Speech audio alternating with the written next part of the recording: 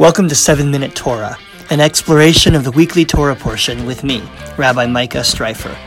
If you enjoy this podcast, please feel free to subscribe or comment or share it with a friend. Thanks for joining us today. I don't know about where you are, but here in Toronto, the weather is absolutely beautiful. It's warm, it's sunny. It's a good time to be outside walking, which is appropriate because this week we enter a new book of the Torah, which is all about being outside walking. We're starting the book of Numbers. In English, it's called Numbers because it begins with a census. I'll talk about that in a moment. In Hebrew, though, it's called Bamidbar, which means in the wilderness, because, of course, this is the book of the Torah that takes place in the wilderness. This book describes the 40 years of wandering in the desert on our way from Egypt to the Promised Land. Now, the desert in Judaism is a very powerful motif. In fact, it's really clear as you read that what's going on here is not only physical wandering, but a kind of spiritual wandering. The desert, the wilderness, is a kind of an in-between place. You're no longer in Egypt, but you're not yet at the Promised Land. You're no longer what you were before, but you're not yet what you are becoming. The desert is a place of wandering, of learning, but the desert is also a place of uncertainty. You don't know what to expect. You don't know what will be required. You don't exactly know how you're going to get where you're going. In that sense, the pandemic that we're in feels a little bit like wandering in the wilderness. We don't know what to expect. We don't know what will be required. As this thing enters its third or fourth month, we don't know exactly how long it will last, or how long it will take to get to the other side, or even exactly how we will get there. So we can look to this Torah portion for some comfort and some guidance.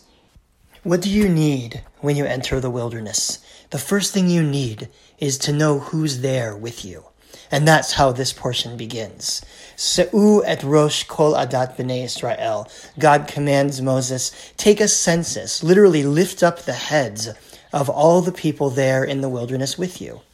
Find out who's there, count them, organize them by tribes and clans. The reason for this census is partly military, and it's partly for taxation. They need to know who's present, how many, what ages, and what kind of capability they have as a people.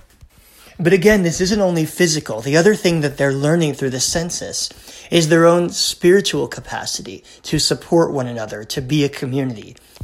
Before the census actually takes place, the Torah actually lists off the names of 12 tribal leaders who will assist in taking the census. These are mostly not names that are familiar. This isn't Moses and Aaron. This is Elitzur, son of Shedeur, Shlumiel, son of Tsuri Shaddai. Names of tribal leaders who took on an administrative role here of helping count the members of their tribes. But there is one name among them all that might be familiar. From the tribe of Judah, Nachshon, son of Aminadav. Who is Nachshon? Well, the Torah doesn't exactly tell us. In fact, it lists him a couple of times, but it doesn't say much about him at all. But the rabbis want to know, who are these people? What made them so special that they were chosen to lead this thing? And so the rabbis tell stories about them. And here's the story they tell about this Nachshon, son of Aminadav. The Midrash says that prior to this, when the people of Israel were just making their way out of Egypt, standing at the shores of the Red Sea, the Egyptian army was coming behind them. The people were looking at freedom on the other side of the sea. But in front of them, of course, was the water.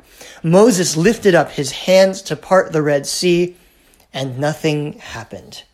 The Israelites stood waiting for the waters to part, each looking at the other, wondering what was going on. Does God really not intend to save us? Are we stuck here? Are we about to be re-enslaved by the Egyptians, or worse, killed here on the shores of the sea? Even Moses didn't know what to do, until one man named Nachshon, the son of Aminadav, started to wade his way into the water. He took a step and then another step, and the further into the water he got, the deeper it was. Now Nachshon was in water up to his ankles, and now his knees, now to his waist, and now to his chest. And yet he kept walking forward. Behind the Israelites, the Egyptians kept getting closer. In front of them, Nachshon continued to walk into the deepening water. He cried out, Mi chamocha ba'ilim Adonai, who is like you, O God, maker of miracles? And as those words exited his mouth, the waters rose up over his chin. He cried out, Mi kamocha nedar bakodesh, who is like you, O Holy One? And just as those words left his mouth, the waters covered his face, and then they parted. Nachshon, not Moses, was the one who parted the water, because he had the faith and he had the willingness to act. So what's so special about this Nachshon? Nachshon wades into the water because he knows he has the opportunity to make a difference. And he knows that he can't just leave it to God or leave it to chance to make the world a little better.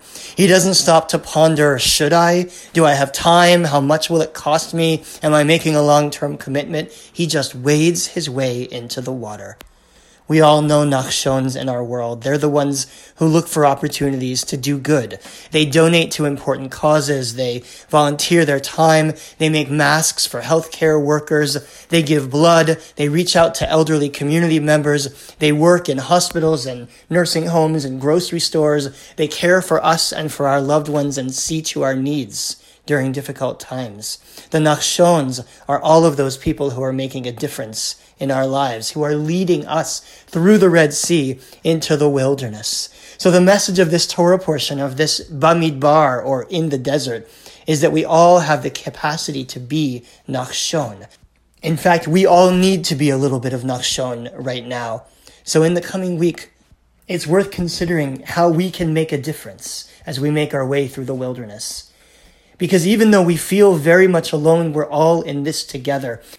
And when we act in ways that make the world a better place, we actually feel much less alone. Se'u et rosh, it says, lift up the heads of the people around you in the wilderness. May we lift one another up through our acts of generosity. May we reach out to each other to form a stronger community, wading together into the waters as we march together across the wilderness. Shabbat Shalom.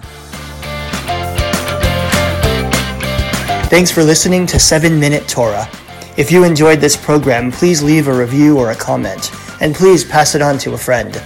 You can also subscribe on iTunes, Spotify, Google Play, or wherever you listen to podcasts. Have a great week.